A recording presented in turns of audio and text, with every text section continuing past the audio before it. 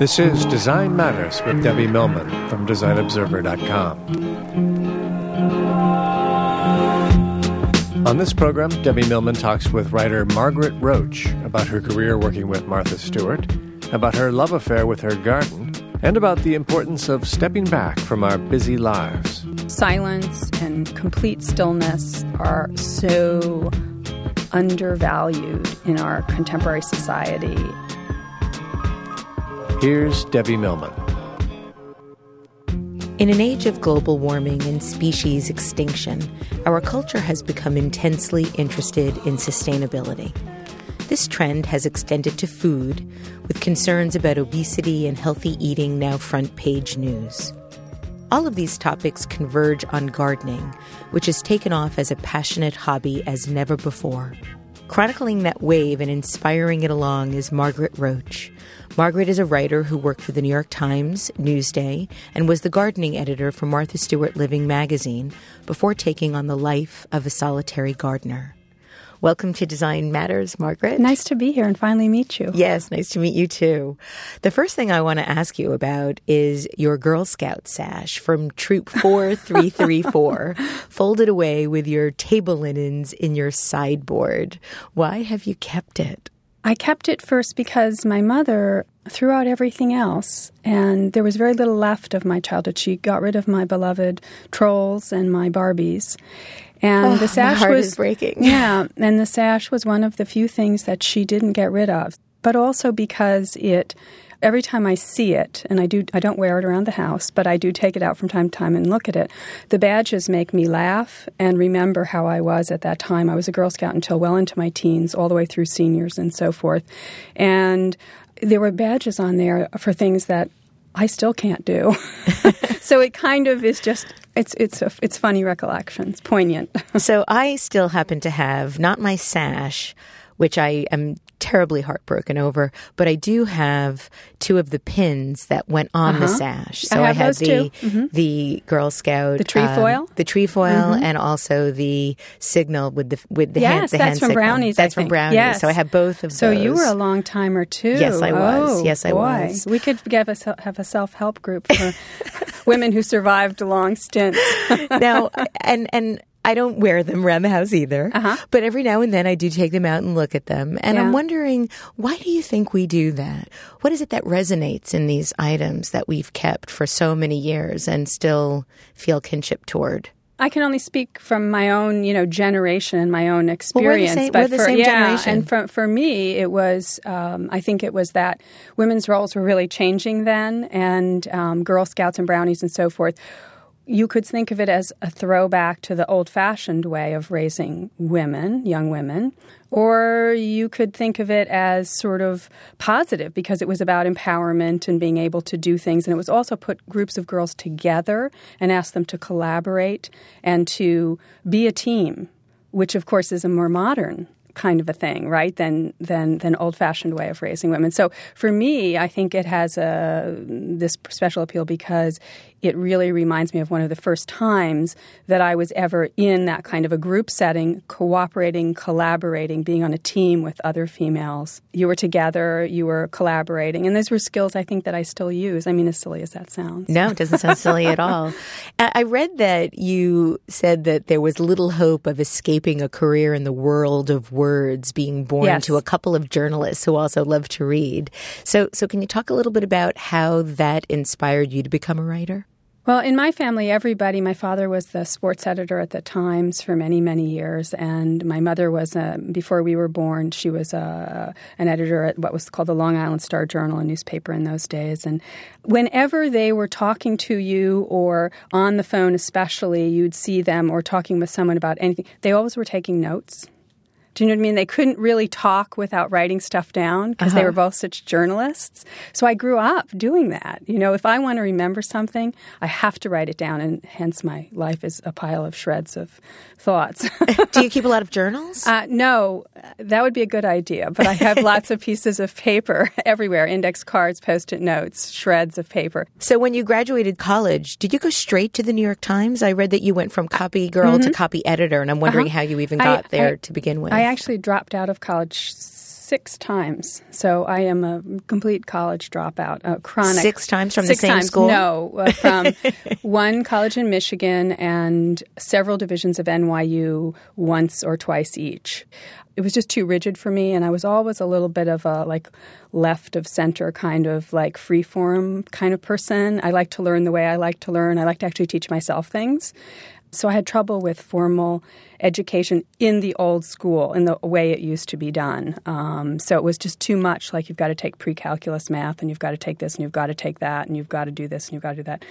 I was defiant, and I hated it. I loved working, though, and I always had a job. And actually my first job was in the freshman film labs at NYU in the School of the Arts, and I taught black and white printing in the dark rooms to the beginning of the freshman class because I loved stuff like that, black and white photography and developing. And so I was always looking for jobs. It wasn't that I was lazy. It was that you didn't want to try to constrain me, I guess. So how did you first start working at the New York Times, and how did you go through the ranks to end up being a copy editor? Well, I got a summer job as a copy girl, or they used to just raise their hands, the editors in the newsroom, and go, boy, and hold something up, and that just meant a copy boy of whatever gender should show up and do the service. But yeah, I took a summer job, and at that point I was already disenchanted with, I don't know which incarnation of my college education it was, and I loved the job so much that I sort of put it out there that I would love to stay on, and started going to school less and working more hours, and eventually the school just disappeared. So you had 3 significant experiences in the working world: the work that you did at the New York Times, the work that you did at Newsday, and the work that you did with Martha Stewart Living. Yes. But tucked into the middle of your years at the Times, you took a break to do a 2-year editorship at Women's Sports Magazine, which I also found interesting given how much you talk about being so... The anti-jock. Yeah, exactly. So this was with Billie Jean King. Yes. She owned it, and it was the magazine of the Women's Sports Foundation, which she had founded. Yes. And I thought it was so interesting that you talk about how you realized even then it was the female audience that you were most interested in reaching. Yes. Why so? Because I had been a Girl Scout. No, because it was what I knew. It was my point of view. And I do think, that word authenticity that I kind of have learned to loathe a little bit lately because it's become, I think, an overused word. But you understand what I mean when I say authenticity. And I think that we are most authentic when we tell a story that we understand and that maybe it has some resonance for us, that we have some experience with. And so for me, in those early years especially, it was, again, being in a group of women, communicating with other women, some of whom were like me, not jocks, but still wanted the health value or the fitness value or the empowerment value of sports, or enjoyed it as a spectator. So the magazine had all those things in it. So it wasn't just for jocks. So when you went to Newsday, you were first the fashion editor. Oh, and that was awful. I wanted to be the garden editor. I left the Times to try to get to be the garden editor at Newsday. That was my hope. And they suddenly said, well, it turns out that job's not going to be open after all, but why don't you become the fashion editor? And I was like, oh my God, no, not that. Please, not that. So when did your love of gardening really begin? My grandmother was a great gardener, my mother's mother, so I was always exposed to it from early childhood. But then my father died when I was in my early 20s, and when I was around 24, my mother got Alzheimer's. She was 49. And I came home to kind of help out and try to figure out what to do, and ended up sort of around the house a lot, keeping an eye on things. I was working in the evenings. And for sort of self-imposed occupational therapy, I ended up cutting down shrubs out in the yard of my childhood home, and getting some garden books and looking up how to grow dahlias. And it was this crazy. I started getting plants and sticking them in holes, but it was very, very, very, I hate to say, grounding. It was very helpful to me. So I think it was that life crisis that drew me to gardening. And so that was in about 24, 25 years old. And were you always good at it? No. Because No. The gardening when I first started gardening, I had a black thumb. Everything I planted, I killed. I always say to people when I lecture, you have to grow it to know it. You can't just look it up in a book. You have to try it yourself, and really you should try it a couple or 3 times before you give up on a particular plant, because they reveal themselves to you. I mean, they're living things. And sometimes it's not your fault. Sometimes it's like it was in bad shape when you adopted it. Or, do you know what I mean? So you can't just say, I can't do this, I can't do that. If you baked your first cake and it didn't rise, and you never baked another cake, it could have been the wrong oven temperature, the wrong ingredients, the wrong pan, the wrong, altitude. And so many things could have been against you. But most people don't give up after one cake. They try again. So in gardening, similarly. So you finally did become gardening editor at Newsday. How did that happen? Well, the person who had the job, she did finally decide to leave. She actually went and became the garden editor of the New York Times, which, of course, is the reason I left the Times, because they weren't going to have that opening anytime in the foreseeable future, whatever. And so I ended up becoming the garden editor. Yeah. And that's where Martha Stewart saw your writing. Yes. First, you became a contributor at the magazine. And she brought you on board as the first gardening editor. Mm-hmm. I was when they were staffing up to go to they were in a test phase, and then they were 4 times a year, and that's when I started doing the freelance writing. And then they brought me on when they were going to 10 times a year. They staffed up and formed actual departments for each subject, right, because you couldn't do that many issues without full-time people. So you were really one of the founding editors. I think I was the 33rd employee of the company. So I don't know how many people there were in the editorial department then, 5 or 10 or something. So yeah, absolutely. Did you have any sense back then that the magazine and Martha herself would become the cultural phenomena that it ended up becoming? Mm-hmm. It's funny because I have to admit that when I first saw it, before I started writing for her, I didn't get it at all. I didn't get it. And what part didn't you get? The gardening part? Or no, it felt fancy to me and inaccessible to me at first. And I didn't get that the essential trait was, the real pulse of it was the handmade, and as some of my ex-colleagues would say, that we elevated the power of, the handmade article.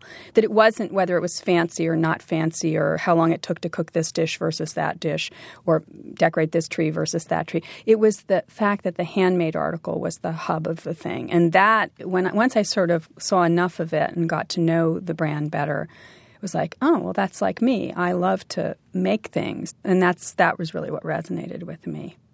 You stayed on your blog, which is an amazing, amazing blog, awaytogarden.com, that as the company grew, out of the garden you did go. You became the head of the Internet Direct Commerce Division in the first Internet heyday and managed the birth of MarthaStewart.com. Then you became the editorial director for the entire company over all its books and magazines and Internet. And you were the editor of Martha Stewart Living, the magazine. That was a big, fat job you had there, Margaret. And I was a little, tiny, skinny person at the time. There wasn't much left. Little, tiny, skinny person. I was a lot skinnier than I am now. I was worn down to a nubbin. It was a lot. We worked hard, but it was worth it. It was worth it. But you said on the website that your happiest years were those first years at Martha Stewart Living. Yes, as garden editor. Traveling to the finest homemade gardens, writing garden stories. What made you decide to give it up?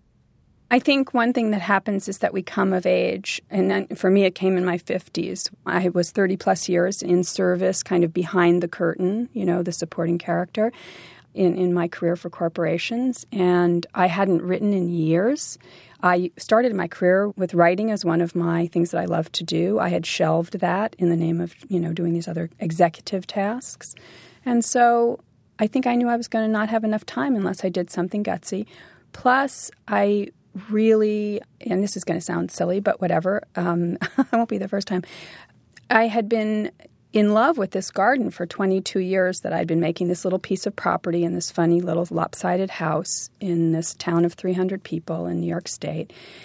And I'd been driving back and forth to see my beloved like a long-distance lover for 22 years. Couldn't wait to get to see him/her/it on Friday nights, and then crying practically when having to depart on Sunday or Monday. And that went on and on and on. And eventually, what happens in a long-distance relationship? Either you split up or somebody moves, and the garden wouldn't move, right? So, that's really, truth be told, that's probably the biggest thing was the urge to write again, but also I had never seen that garden in those 22 years I had missed most of its moments of its life cycle, each day, week, month, year. You know what I mean? Yes. I had seen very few of its subtle aspects, of its textures, of the finer points of it. So I couldn't stay away anymore. So you formally left the position that you had at the end of 2007. How did you make that decision? What went into making that decision? It was a year of planning together, and I talked to them about it, and because there was a lot going on. And it was totally amicable, from what I understand. Yes, and it took a year because the house, the windows rattled in the winter, and it was a weekend place, a funny little jalopy of a weekend place, with this big garden around it. And so I had to do some practical things to be able to inhabit it full time, insulation and, those types of things. So there was a lot of that led up to it. Plus, I had to figure out how I was going to support myself because, I couldn't, quote, retire or anything. So I had to figure out, well, can I freelance? What can I do? Kind of cultivate some of those relationships. And so it was a lot of planning. And talk about the fear. Everyone else was more afraid than I was, and everyone around me said, "Aren't you afraid? Do you really think you should do this starting in the winter? Aren't you going to be depressed? Aren't you going to be lonely?" And I crave solitude. I really crave solitude, and I don't know how I lived in the city all the years that I did. I mean, now in reflection, I'm like, are you kidding, Margaret? How did you do that? I literally can go days without speaking to anybody and be my most content. It's the most creative thing for me is quiet, is silence, and connection to nature is the most provocative for me. Have you been able to answer the question, why did you do it for so long? I think that probably two primary factors. One, of course, is that we earn a living because, that's why they call it work, because they give you a paycheck, right? So there's that. But there's also, they don't just give you a paycheck. If you get the pats on the back and you get the esteem that you can derive from success, quote unquote, in a career, it's very easy, especially for a college dropout such as I am, who didn't get the esteem from that. I didn't do well there. I was a flop. Well, guess what? I was really good at working. From that first job after leaving college, I always got the pat on the back and got the next promotion. So for me, I derived most of my sort of self-esteem, I think, from my success or my facility for, the fact that I was a good worker. So it's hard to let that go because then who are you, as I say in the book? Who am I if I'm not mroach@marthastewart.com anymore? So what have you discovered? I'm a person who likes to spend a lot of time in pajamas. No, I don't actually. I am too, actually. They're actually more like yoga clothes than pajamas, but you know what I mean. Yes. Stretchy stuff. Who am I? I'm a gardener first and foremost, and I'm part of the food chain. I'm part of the cycle that is outside my window, or if I'm outside that I'm sitting in the middle of. I'm just one of the creatures, and I love learning more about and not to sound silly, but, learning more about where I fit into that and taking more and more lessons from the other creatures that, like, for instance, have you ever been in a relationship a little too long, whether it's a business one or a personal one or whatever, stayed a little too long at the fair, as some of the songs say, right? Well, I have. But you know what? Birds don't do that. When it's time to migrate, when the signal comes, they fly away. They don't say, oh, well, I really like this tree. I think I'll stay here. They don't do that, right? So, there's a lot of, and that's a very simple example, but there's a lot of great inspiration for me in the behavior of animals and of, the seasons and so forth. So I'm happy there. I want to talk very specifically about your marvelous book, And I Shall Have Some Peace There, Trading in the Fast Lane for My Own Dirt Road.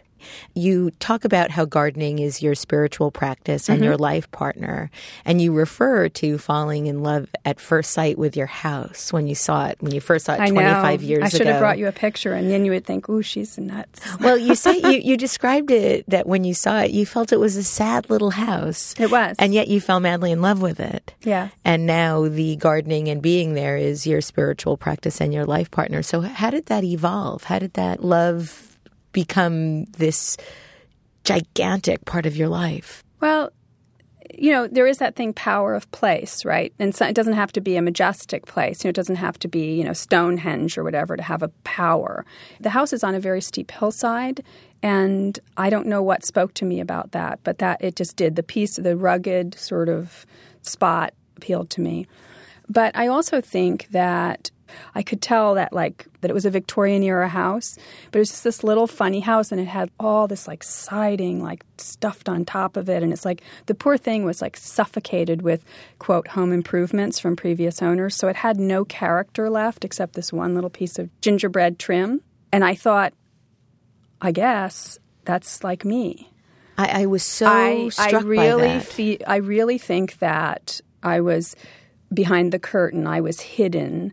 I was a supporting player in something, and my creativity or myself didn't shine through as much as it might have if I had taken a different path. And I'm not regretting. I'm just saying it is what it is. So the house, it was a perfectly good little house with some funny little trim and this and that, but that was all hidden under layers and layers and layers and layers of junk, So it was in stripping all that away from the house and eventually from myself that we ended up in the same place, literally the house and I, and also in the same condition, which is a little more out in the open. Both of us are a little more out in the open now, if you know what I mean. Yes. Can you, because we're on the radio, I don't know. We're on the radio? You didn't tell me we were taping this.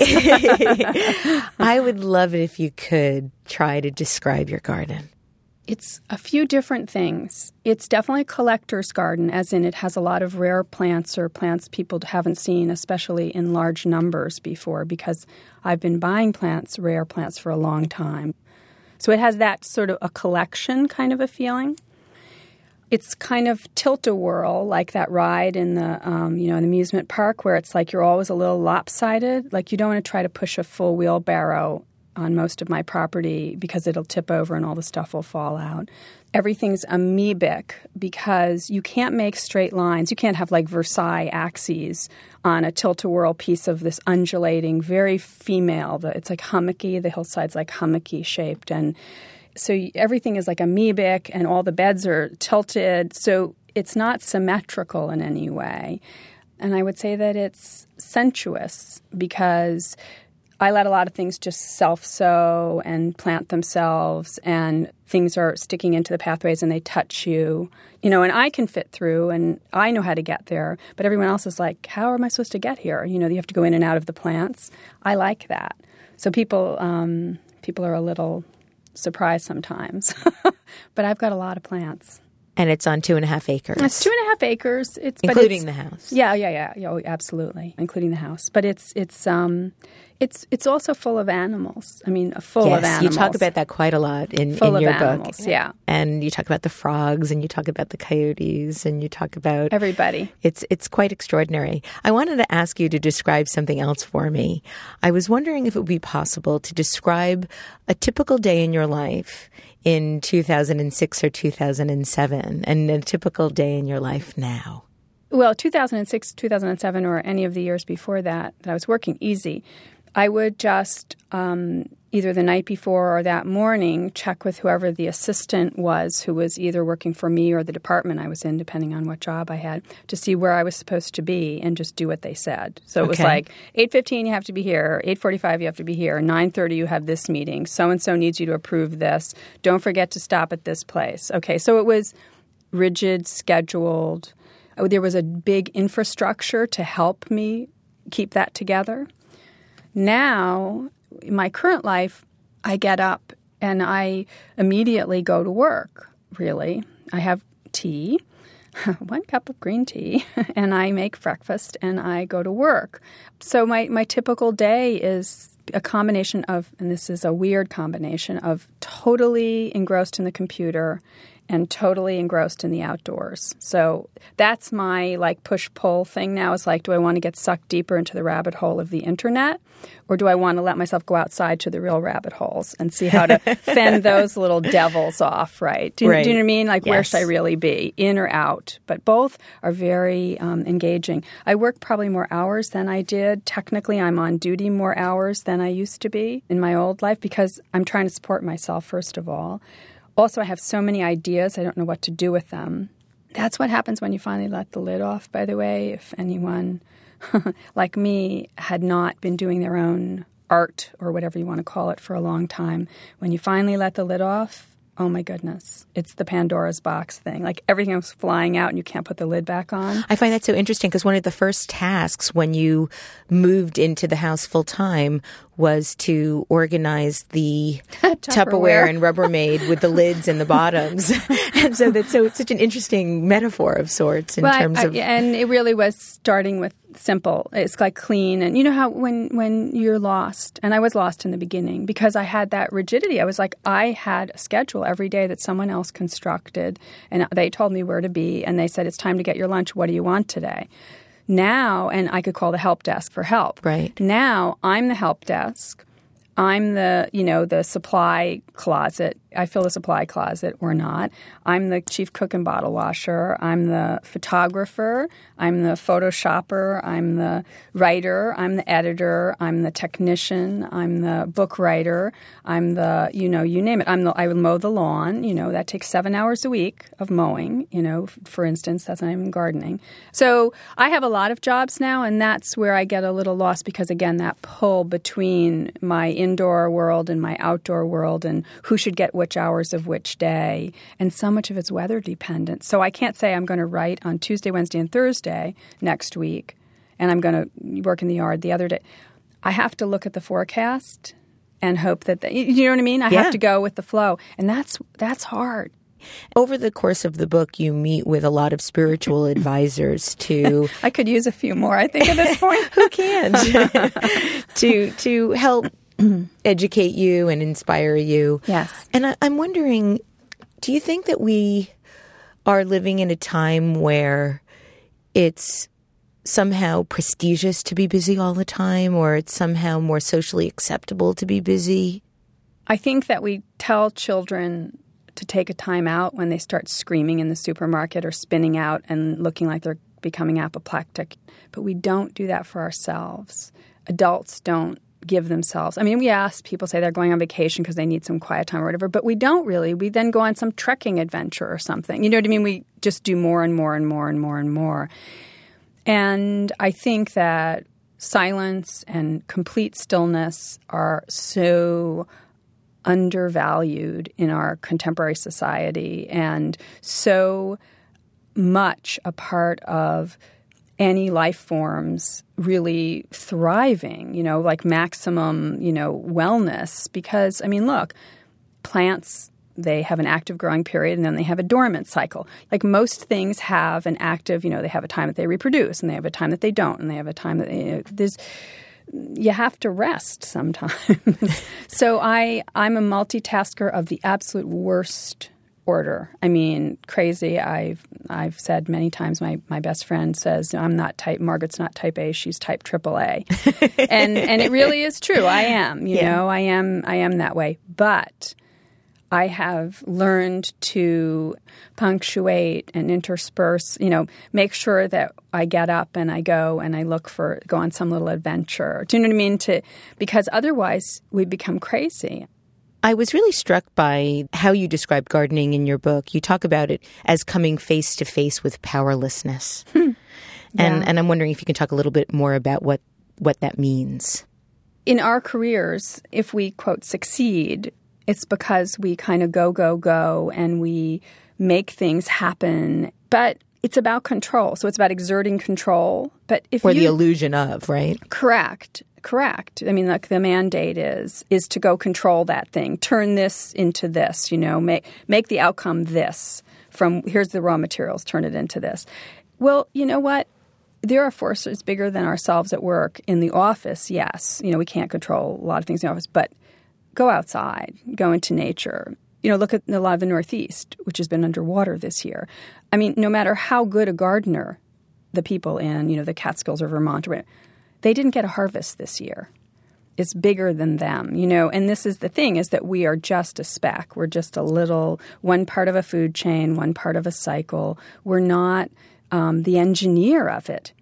we're just one creature in a food chain, like lot of millions of other ones. And so I love the humbling nature. And I say, that's why it's no wonder so much of gardening's done on your knees, because it is really prayer-like. It's very, there's like a supplication or, a meditation to it, that you're really recognizing that you are part of this earth, of what's going on from the earth up, because the bottom of the food chain, of course, is in the soil and all the microorganisms and so forth. So I like that. I like things being out of control. I like the failure, because if I kept thinking for the rest of my life, that I could dominate everything, it's just going to burn me out. And it's not true. No, it isn't. And I think that a lot of people do feel like they're on that path, or that they try to get on that path. One thing you say in the book that also resonates with me is that the one thing that you know for certain about gardening is that things will die. Absolutely. And I think that's sort of life too, right? Right. To me, it's one of those like epiphany kind of, if we keep struggling against, like we do in our career, struggling against the facts of life. In the garden, you can't really struggle against the facts of life. You can try to impose world domination. You can try to make everything grow that doesn't want to grow, but it will not feel like a garden. It won't be sensuous. It won't be authentic. It won't feel alive to me, It's okay to have some wrinkles out there.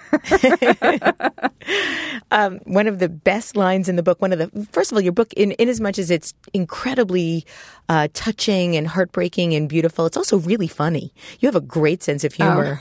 And the funniest line in the book, I think, is the statute of limitations has expired on most of our childhood traumas. Yes. And that was a wonderful line. I've been thinking about that for the last couple of weeks. You also conclude the book by talking a little bit about May Sarton, and you mention her book, Plant Dreaming Deep. She wrote this book in 1968, and you talk about the line, "We are all myth makers about ourselves." Yes. And I'm wondering if you can, in this journey that you've taken over these last 3 years, I understand the myth-making part, but what are some of the truths that you've found to be most relevant? That even without a job, even without the esteem or the, VP, EVP, SVP, the whatever, MD, whatever the heck your credentials are, even without that I still am Margaret. And in fact, I'm more Margaret since I've shed that extra stuff and stopped living under the guise of that. So I think there's that. I think that it's a very risky path, although I took it and I, quote, succeeded at it for a long time, to stifle your own personal creativity for a long period of time in trade-off for success, for money, or for, a promotion, bigger job or whatever. It's tricky because you do run out of time. And so I'm very, very, very aware that I need to indulge myself in the time each day, each week, each month for some of my harebrained schemes, to go out and take pictures, even though I don't actually know how to be a photographer. But it's like it pleases me. Like, let myself go out with a camera and do it. Let myself write, even if it's not something that I can sell. Absolutely. Yeah, just to keep the lid off, not try to put it back on. I suppose those are, for me, the two biggest things. And, of course, there's the really trite one that, they say money can't buy you love, but money can actually buy you a lot of things that are very, very important. And I am afraid that I think most people in the post-war world, the post-World War II world, because there's plenty of wars now, aren't there? Yeah. Grew up believing that prosperity was a key value. And it's all great to have, to be able to have some money in the bank or whatever, but it's not the main goal of living. I'm sure of that now, and I'm sometimes nervous in my current life about the economy, but then all I have to do is look out the window or go outside, and I reassure myself that I have something much more valuable. And again, I know that sounds like silly and sugar-coated, but and it's been said much more eloquently by many people before me, but it really is true. And the thought that I almost let my connection to the natural world be severed or lost, that I had so little thin of a thread, those 36 hours or 48 hours a week that I went to that place and that it kept me whole. So it's important. It's really important to have that time to go to that place. And it doesn't have to be a place in the country. It doesn't have to be a garden. It could be a painting studio. It could be, you know what I mean? It could be a kitchen. It's about going into your heart. Whatever it is. Yeah. It doesn't volunteer, whatever it is that is the thing you say, I don't have time. I don't have time. I don't have time for this. I don't have time for that. I mean, that's all I ever used to say in my old job. I don't have time. I can't do that. I don't have time.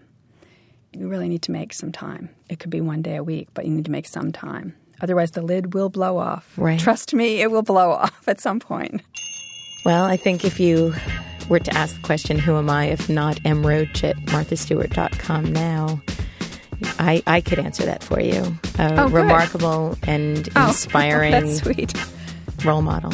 So, well, that's very sweet. Thank you. Thank you, Margaret. You can find out more about Margaret Roach at www.awaytogarden.com. I'd like to thank you for listening, and remember, we can talk about making a difference, we can make a difference, or we can do both. I'm Debbie Millman, and I look forward to talking with you again soon. Design Matters with Debbie Millman is recorded at the Masters in Branding Studio at the School of Visual Arts in New York City. It is produced by Curtis Fox Productions with technical assistance by Rainey Ortica and research by Jen Simon. The show is published exclusively by DesignObserver.com. You can subscribe to this free podcast in the iTunes Store.